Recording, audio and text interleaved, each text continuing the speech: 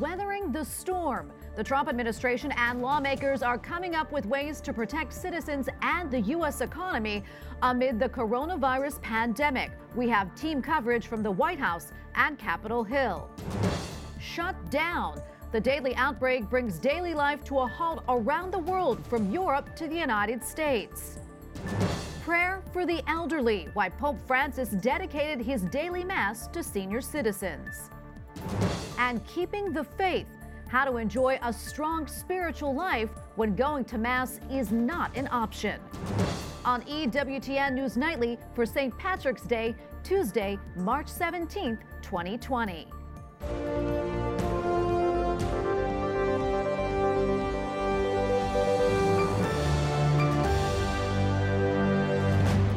Good evening and thanks for joining us tonight. I'm Tracy Sable. Today was another day of major announcements and proposals coming in rapid fire succession from the White House, and it's all centered around the coronavirus. One idea will be putting cold hard cash into your wallet in just a few weeks.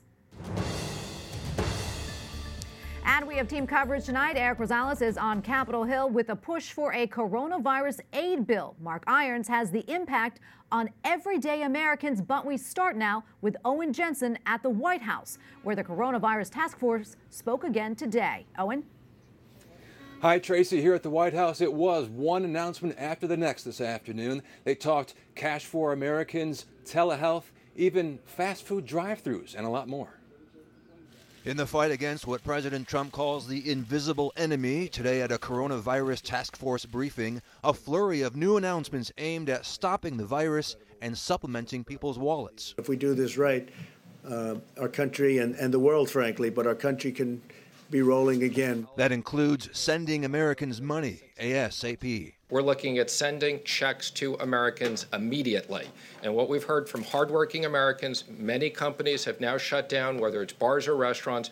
Americans need cash now, and the president wants to get cash now. And I mean now, in the next 2 weeks. And what about concerns over the rising and falling markets? We absolutely believe in keeping the markets open, okay? Americans need to know they have access to their money.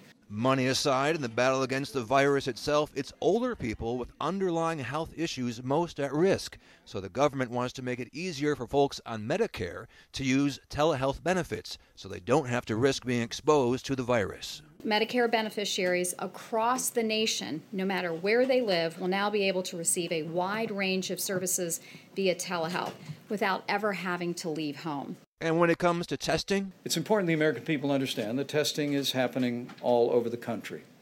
But all of our health experts wanted me to tell the American people, you don't need the results of testing to know what you should do. The president also spoke to the fast food giants. In light of yesterday's guidance you heard, to avoid eating or drinking at bars, restaurants, or public food courts, we discussed the important role that the drive-through pickup and delivery service can play in the weeks ahead.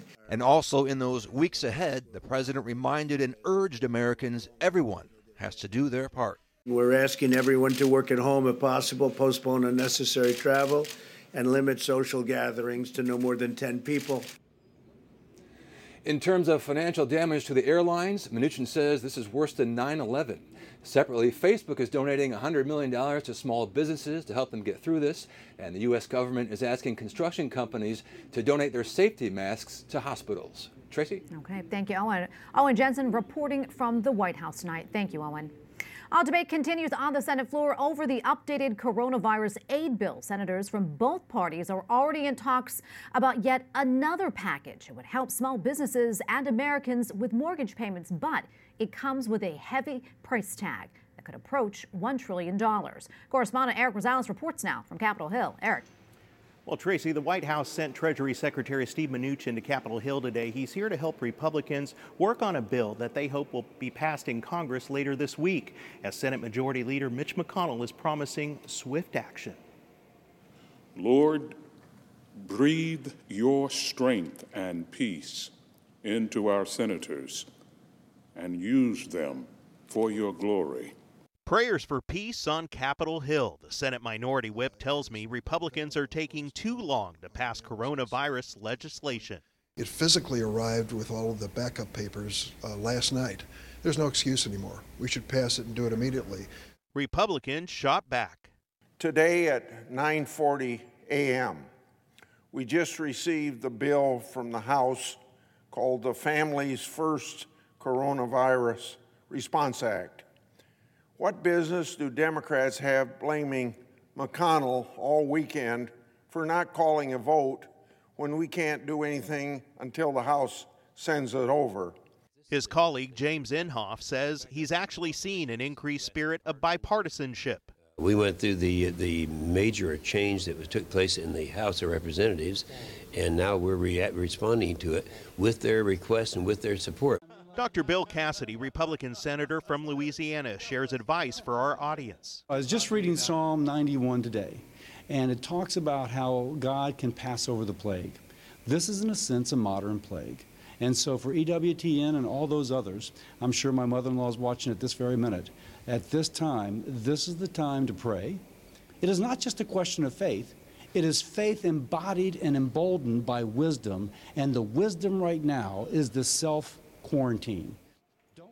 Senator McConnell wants his caucus to vote in favor of the House bill. He then says that Senate Republicans will then introduce their own bill, a much larger bill at warp speed. But Senator Chuck Schumer is accusing Republicans, that is, of slowing down the process to bring aid to the American people, and they're working on their own bill. Tracy.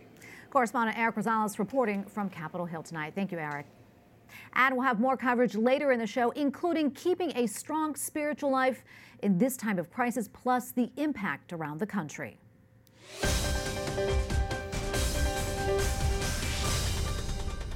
Today is primary day for a few states in the Democratic presidential contest, but officials in Ohio canceled today's vote. What the governor decided that he was going to do with his health director is that order through a public health order that it was not going to be safe for voters or for poll workers tomorrow. Officials halted the state's presidential primary just hours before voting was set to begin. Governor Mike DeWine tried to get the courts to delay the voting because crowds at polling places could put people at risk of catching the coronavirus. Today, Kentucky also postponed its primary for a month. And even though officials in Florida, Arizona, and Illinois are moving forward with today's vote, some who work at polling places didn't show up. Pope Francis establishes a new law regarding judicial procedures within the Vatican. The new norms replace the previous law originally issued by Pope John Paul II back in 1987. Pope Francis spoke to the members of the tribunal in February, expressing his confidence in their work to promote justice. The new system is intended to meet the requirements for greater efficiency. Andrea Galliaducci, Vatican analyst for EWTN News, joins us now from Rome via Skype. Great to see you. So, what are the most important changes to the judicial system? So this new judicial system is mostly a setup of the former judicial system that was established by St. John Paul II in 1987 and then amended by Benedict XVI in 2008. There are just minor changes, but even substantial. First thing is the expansion of the college of the judges of the tribunal.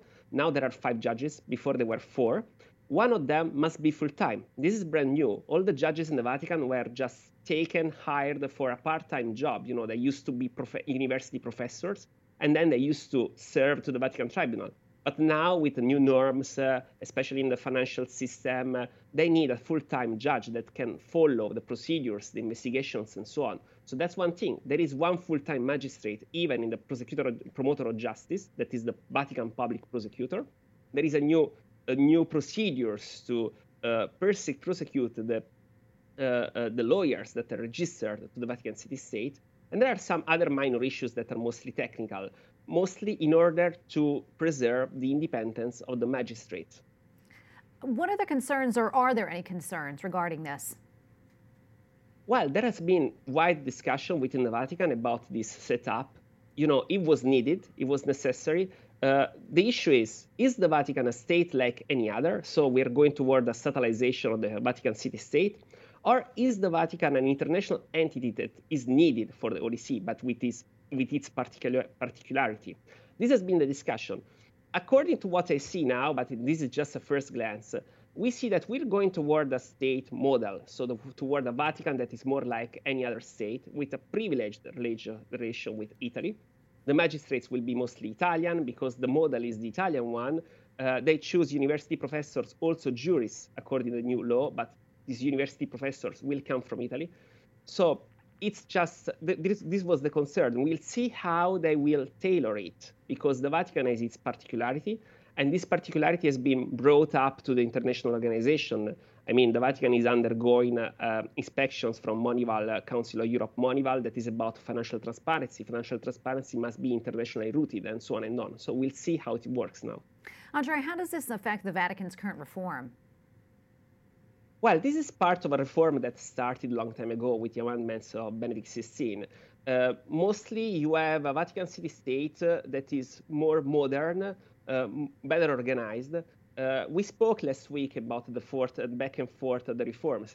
Actually, even that new office for the centralized office for the personnel was in fact something in contrast with this law, because a centralized office did not agree with all the particularities of some offices.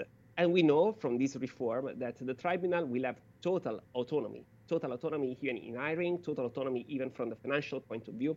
So we need an harmonization, because there are many proposals, many laws that are set up, and now they're discussing how to harmonize all of them. In other news, the Vatican announced that there will be no faithful present at Pope Francis's Holy Week liturgical celebrations. What does this mean, and has this ever happened before? It hasn't happened in recent times. I don't remember any kind of situation like this one. It's true that the situation is particular. We know that the Prefecture for the Pontifical Household put in the website an announcement that there will be no people at the papal masses. But that was mostly because a lot of people were already requesting for tickets, so they had to stop that. We don't know if there will be people or not. There was, after that, a clarification by the director of the Holy See Press Office, and the director of the Holy See Press Office said that they're studying how to do that. Likely there will be someone, not the huge crowd we used to see. But yes, it's brand new. It's kind of important because it tells us that the emergency is not going to be over in April 3rd, like Italian government said. Likely there will be more time for emergency. Likely the Holy See already know that, and they're already previewing that. Well, Andrea, thank you so much for your analysis and joining us today. Andrea Gagliarducci, EWTN News Vatican analyst. Thanks again. Thank you. Catholics in France begin praying a novena as the sanctuary of Our Lady of Lourdes closes for the first time in history. Every year, millions of pilgrims visit Lourdes in southern France. A French auxiliary bishop is calling on French Catholics to participate in a novena, a special prayer said for 9 days to Our Lady of Lourdes, starting today. Coming up, an update on the events being affected by coronavirus.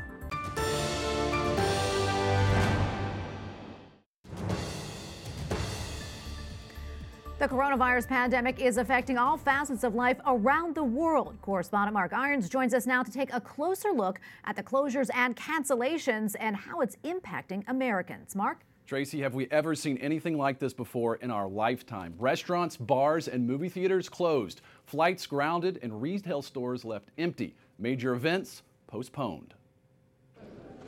There will be no Run for the Roses this May. The annual Kentucky Derby postponed until September. It's one of the latest announcements in the last 24 hours amid a race to slow the spread of COVID-19. Today, New York Governor Andrew Cuomo assumed full responsibility for his statewide executive action. Your local mayor did not close your restaurants, your bars, your gyms, or your schools. I did.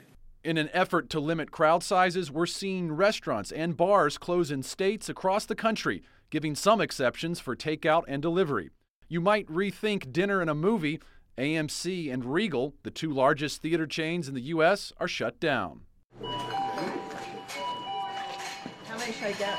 And one final beer run in Pennsylvania after the state announced an indefinite closure of liquor stores starting at 9 p.m. tonight. Major retail outlets like REI, Foot Locker, and LL Bean are locking doors. And Walmart, known for staying open 24/7 at many locations, is limiting store hours. And vacation destinations are left bare. Mickey and Minnie Mouse wave goodbye for now, with Disney World and Disneyland closed. In New Jersey, Governor Phil Murphy issues a statewide curfew from 8 p.m. to 5 a.m. All non-essential and non-emergency travel in Jersey is strongly discouraged. This will remain in effect for the foreseeable future. We want everybody to be home. In the past 2 weeks, TSA says 5.2 million fewer people have passed through airport security checkpoints. Airlines are also cutting back on domestic and international flights. One example, American Airlines has suspended about 75% of its long-haul international flights. Tracy. Okay, thank you, Mark. Correspondent Mark Irons, thanks again. Joining me now by Skype from Chicago is Dr. Robert Tabali, an infectious disease specialist and clinical assistant professor of medicine at the University of Illinois College of Medicine. He is also a member of the Catholic Medical Association. Dr. Tabali, welcome to the show. Great to see you. Nice to be with you tonight. Well, as you know, it's now being advised that gatherings be limited to 10 people or less here in the U.S. That's down from the original recommendation of 50 in order to flatten that curve. Can you explain what that means and how it can help to hopefully decrease the spread of the coronavirus? Well, if I could use a couple of analogies, if you take a sugar cone, an ice cream cone, you flip it upside down, and you would get a cone-like peak. That might be the incidence of unrestricted spread of coronavirus in our population. It would go very high and have a very sharp angle of inclination. If you take a pie tin, flip it upside down, that's really what we're going for here. We're trying to blunt that very peak and make it far less of a high peak, and we're trying not to overwhelm our medical infrastructure. If we have a very high rise and spread of the infection throughout the population, we'll experience much of what happened in northern Italy, where their medical facilities were overrun with sick persons. Most of the people with coronavirus will not become very ill, but they can pass it on to other people. The few people who do need care, once they aggregate in numbers with lots of those few people that do need care, that could overwhelm our intensive care units, overwhelm our ability to care for their special needs with things like respirators and ventilators, and it could cause significant problems backing up, and hospitals could become full, and it would stress the system to breaking point. And as much anxiety as we have in society right now with these changes to our temporal standards and things that we understand and things that we know and things that we do regularly, if we were unable to get medical care when family members needed it, that would be more anxiety provoking than what we're going through right now. Dr. Tabali, do you know where we stand here in the U.S. in terms of testing for COVID-19 and also who should be tested? Well, the testing is being transferred from a public laboratory only to a public-private partnership. That is an evolution everywhere. Here in Illinois, a lot of the testing is still being done through the public health laboratories, which is limiting the availability. One of the things that will open up the avenues to testing very widely is when we develop a blood test for the virus. And while it may not be as rapidly predictive of infection as a swab in the nose would be, it would be readily much more available so that thousands of people could be tested in every center every day, as opposed to just a few hundred persons. We're also hearing about this shortage of medical supplies. How concerning is that to you? Well, it's somewhat concerning. We would hope that we would have enough N95 ventilator masks and personal protective equipment for healthcare providers so that they would not get infected. One of the important issues in a widespread infection like this is to protect the medical providers so that they don't become sick. We need our medical providers on the job caring for individuals who are ill. Well, Dr. Tabali, thank you so much for joining us. We really appreciate your insight. Thank you very much. No trial for Monsignor William Lynn. That's because courts in Philadelphia are shut down due to the coronavirus, meaning the only Catholic Church official sent to prison for ignoring abuse claims will have to wait for his retrial. The 69-year-old has spent 3 years in prison. His lawyers want the case thrown out. Up next, Pope Francis tells the faithful why forgiveness is a gift from God. and how the lives of saints can inspire us during times of crisis.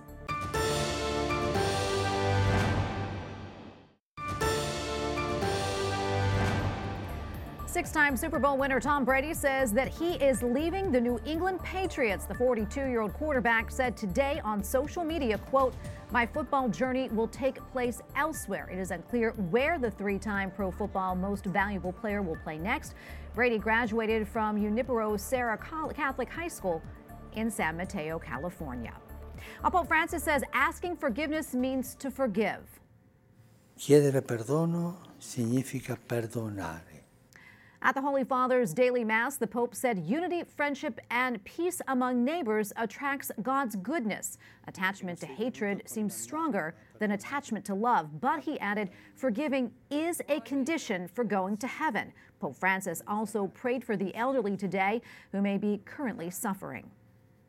All those feelings of isolation, loneliness, and fear highlighted by Pope Francis aren't just being experienced by the elderly, but also by so many around the world trying to navigate a new way of life in the midst of the coronavirus pandemic. For the faithful, the inability to attend Mass has added an additional challenge.